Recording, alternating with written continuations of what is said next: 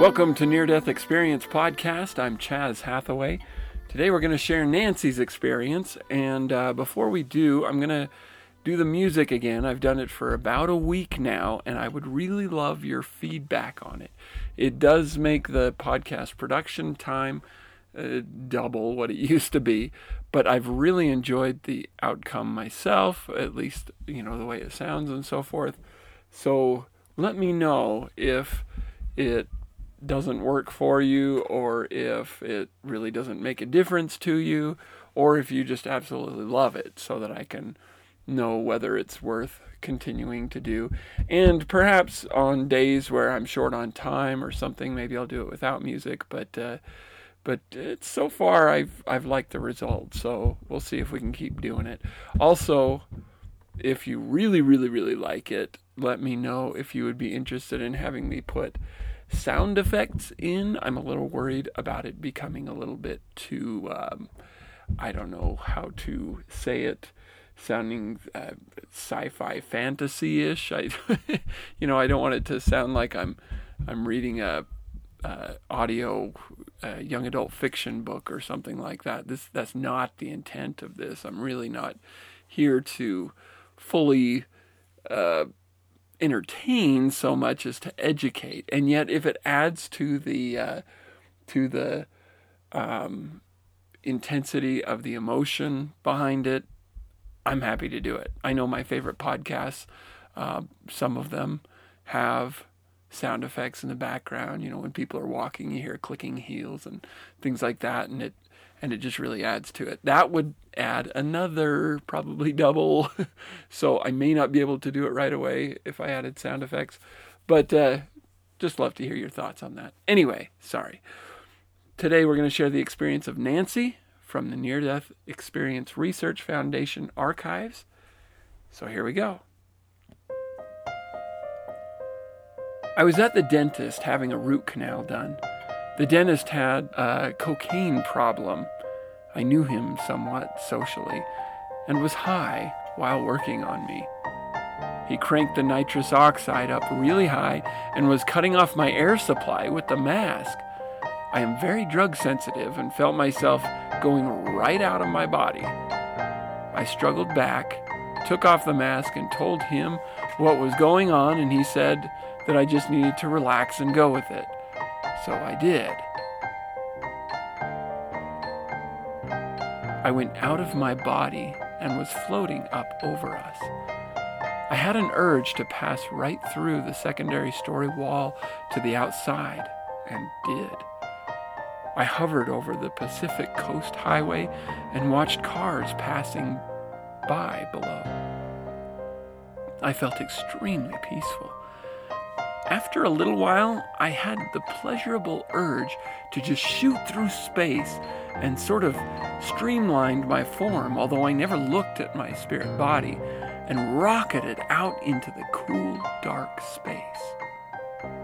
Yes, I did feel that. It was cool out there, and the darkness was calm and peaceful.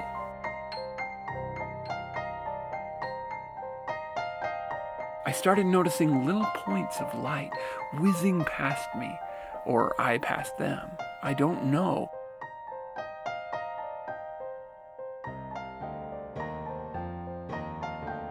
What they were, but they looked like stars in the night sky. It seemed that I was traveling at the speed of light, although I can't say what I based that on.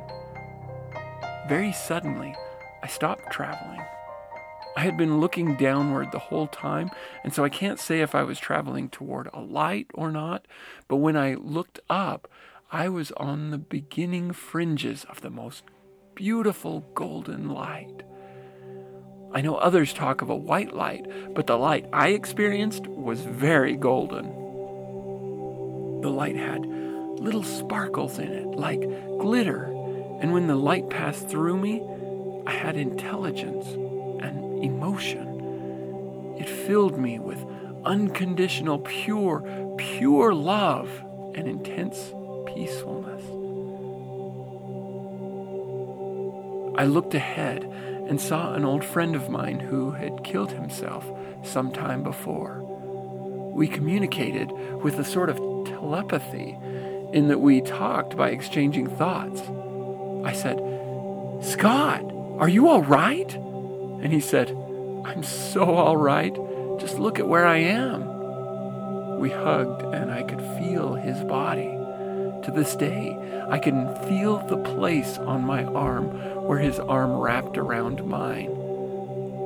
At about this point, I realized that if I was where Scott was, I must also be dead. I started to feel a panic about whether or not I would go to hell for having had an abortion. The light communicated to me that I was completely loved and that the difficulty of the human condition was totally understood. I was told everything is completely all right. I can't communicate the intense and all-encompassing nature of that statement, but it completely washed away every single fear I ever had. Scott told me at that time that I had gone too far and that I had to turn around and go back right away.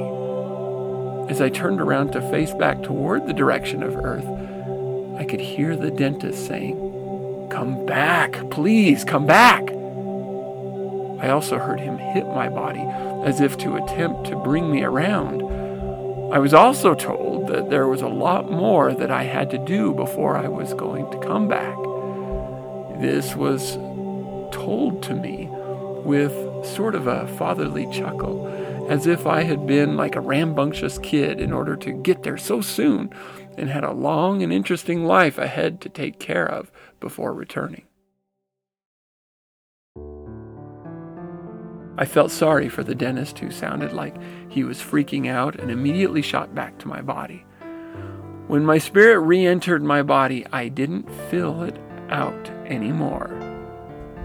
I was a little ball behind my chest wall and had to try to push my chest up in order to take my first breath. It was the hardest thing I have ever done. The moment that I gasped my first breath, my spirit suddenly filled out my whole body from top to bottom. I lay there with my eyes closed, trying to think of what to say to the dentist, because this had been the most holy experience of my life, and I was listening to the dentist talk to the nurses completely frantic, and I knew he was afraid of being sued. I felt that if I were to tell him what happened, he might say it was all a dream or something, so I decided to protect the experience. I just opened my eyes and said, "That was weird." You could have heard a pin drop in there. They were all terrified looking and never said a word to me about what happened at all. I had listened to them talk before. They thought I was awake and knew what happened and felt nothing but grateful for the experience. So I decided to just leave it alone. Well, Nancy's experience is very interesting because, it seems that dentistry is a fairly common way to experience near-death experiences, but she seems to know that he was under the influence of cocaine. If any of you are dentists or medical workers or anything of the sort, please do not do cocaine before going to work. It's a no-brainer, but, this is her experience. So as soon as she leaves her body, she is flying. She leaves and flies over the Pacific Coast Highway, watching the cars passing by below. This sounds very familiar, very similar to the experience that we shared yesterday by the woman who died near childbirth, or shortly after childbirth, and was drifting along in the night sky looking down at the earth. This is just fascinating. I suspect this one is daytime, simply because dentist's office are usually open like 9 to 5 or something. So I'm assuming this is daytime, but she's going over the highway and just watching with this pleasurable sensation to rocket out into space. And she's looking down at the time, so I don't know whether she saw the blue fade or maybe it was dark. I don't know, but she rocketed out into space in spirit form. I think that's so cool. And then she's noticing these tiny little points of light whizzing past, or she passed them. And it's so interesting to me. I don't even know what to make of it, but it appears that many times when people are in the tunnel or rushing toward the light, they will often see either, well, there's a couple of things that are commonly seen. One is what seem to be pinpoints of light, small points of light, not the brightest light like the one that they're headed toward, but just little pinpricks of light, and they seem to feel that those are spirits. Now, are they just at a great distance? Are they like, way off and headed the same way, or maybe headed the other direction? I don't know. And I mean, if you're heading out into space, then you're probably seeing stars anyway. So these flicks of light, yeah, that makes me wonder, are they seeing the stars pass slowly, or maybe not at all? I mean, scientifically speaking, you have to be going probably faster than the speed of light in order to see stars even budging. I mean, even Star Trek with the stars rushing by is really quite unrealistic, because if you're 4 light years away, if a star is 4 light years away, which is about how close the next closest star to us is, then that means it takes light 4 years to get to where we are now, which means if I'm looking, I'm trying to think how to describe this, but if I was looking out at something that is, let's say, a mile away, and I'm traveling a mile an hour, okay, I'm hardly seeing it moving. And these are comparable distances. So unless I'm going 4 light years an hour, which would be, something like, thousands and thousands of times the speed of light anyway, then I shouldn't be able to see even that star moving. Maybe slowly, I don't know. But it shouldn't be obvious at all. And the backdrop of the stars, even going 10 times the speed of light, you shouldn't be able to see much of any difference. But these people are traveling at who knows how fast. All they know is that it's faster than the speed of light. Are they going light years per second? Are they going billions of light years per second? We just don't know. And I mean, it's interesting. But the other point is, the part of that I wanted to say was that these pinpricks of light, if they are passing by, it could be that you've got this backdrop of stars that they're seeing, and they're rushing through space, seemingly not very fast against the stars, but that there are other things rushing past, such as these pinpricks of light, which are representative of individuals. Now, they could be light, balls of light, or spirit beings, light spirit beings, I don't know. But they're passing something, and if they're going through the tunnel, they're seeing that pass. But the other thing that people often see, which she describes, is these sparkles, like glitter in the light. I mean, what is that? I don't know. Could it be that they're, at a distance and that they are light beings or something? I don't know. Or are they some kind of little flecks of glory of some kind? What is that? I don't know.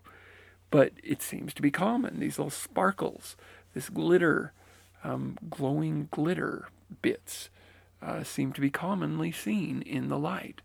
Not sure what to make of that, but I've heard enough accounts that I'm like, yep, there's the glitter again, and it's interesting. So then she encounters this friend of hers who had committed suicide, and he is so all right, he says, when she says, are you all right? Because she's probably worried about him. He killed himself. Is he in hell? Is what? But he says, I'm so all right. Look where I am. And, it's interesting because I'm not totally clear where they are, except that they're in this light, this golden light. So is there a landscape? I don't know. Is there some kind of terrain? I don't know. She doesn't say, but they're in this golden light and filled with joy. And this brings up the question again on suicide. Well, wait a minute. What can we make of those who commit suicide? Well, I think we can conclude that, or I hate to use the word conclude, I think we can gather that people who commit suicide are not doomed to an everlasting pit of despair, if you will. They're not stuck there forever. And it's their choices and their mindset and their thoughts and so forth that keep them there if they are there.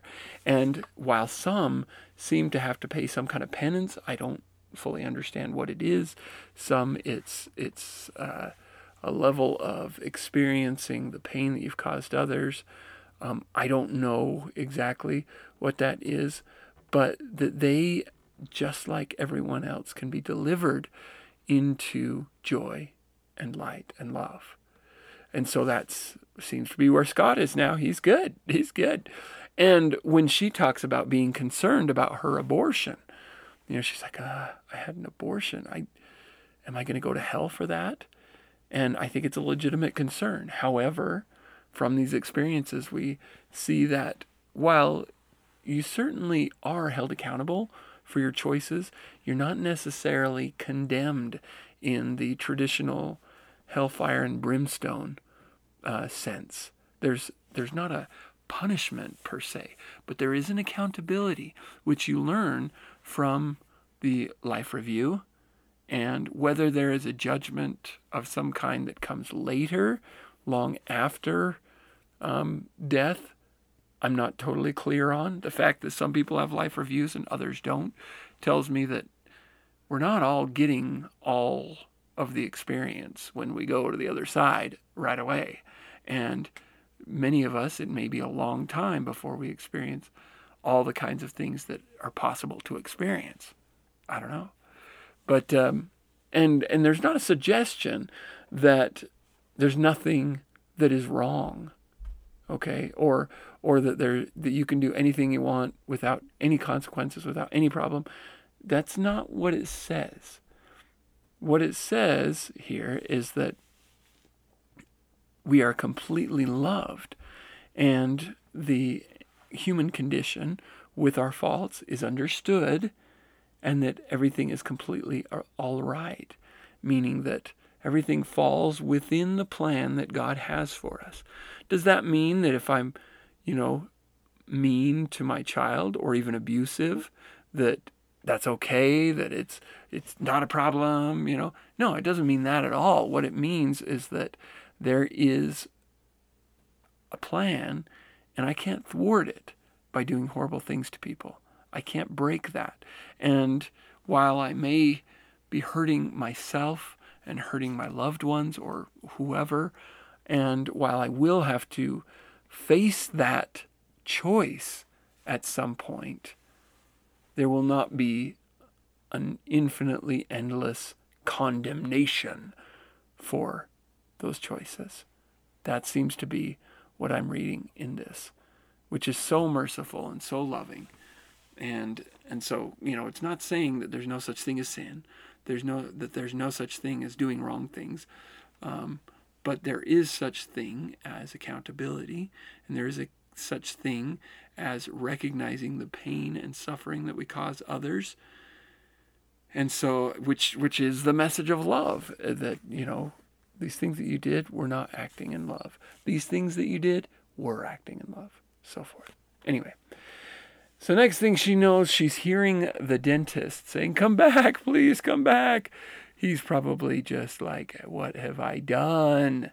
And, she's like, she doesn't want to come back. And yet she says, "I was also told that there was a lot more that I had to do before I was going to come back."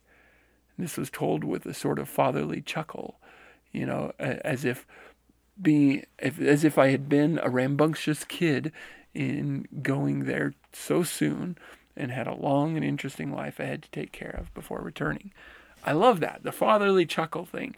It's like, I understand you want to be here and that's good, but it's not time yet. You'll get there. It'll be okay. It's like Christmas morning. Can we get out of bed yet? 2 a.m. Can we get out of bed yet? 3 a.m. And I think as spirits, we kind of have a little bit of a, I want to say childlike nature, but sometimes a childish manner too about us. And you hear of temper tantrums when people hear they got to go back. You hear of people jumping for joy and dancing and just having a great time like a kid would in the joy that they're experiencing. And honestly, I mean, let's face it, think of the last time that you just had a blast with friends or family or something. You're goofing off and you're just laughing and stuff. I mean, that childish sense, it's in us. It's in us. And the childlike aspect of that, which is the good, joyful, innocent part of us, we should nurture. And yet the childish tantrums and anger and so forth ought to be curtailed, obviously. But apparently, probably partly because thoughts are so open on the other side.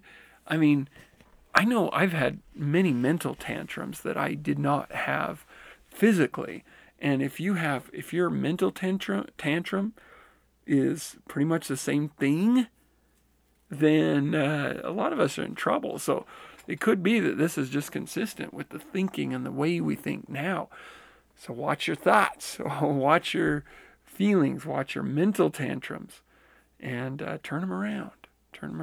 Anyway, very interesting. So, if you would like to contact the podcast, either to share your own experience, ask a question, or leave a comment, you can do that by emailing neardeathexperiencepodcast@gmail.com. You can also call 970-NDE-CAST. And if you would like to support the podcast financially, you can become a monthly contributor by becoming a patron on patreon.com/NDEcast. You can also get there from our website, neardeathexperiencepodcast.org, and clicking on support the podcast. And again, if you are enjoying the music background to the readings, let me know. At the time that I'm recording this right now, tomorrow morning is when the first recorded musical background will be posted. It's scheduled to post tomorrow, and I'm about a week ahead, so it's about a week's worth of musical background episodes that have been recorded at this point. So I have not heard any feedback at this point. But by the time you're hearing this, another week will have passed. So forgive me if I don't react right away, or if you're hearing things about the podcast, or if your comment hasn't been mentioned or whatever. It's because I'm a week out or so, sometimes a week and a half, when I'm really on top of things. But also you can, if you leave a review on iTunes or put some stars, that will help iTunes to know that the listeners are interacting with the show, and they'll bring it higher on the rankings and so forth like that. So with that, thank you all of you so much again for listening.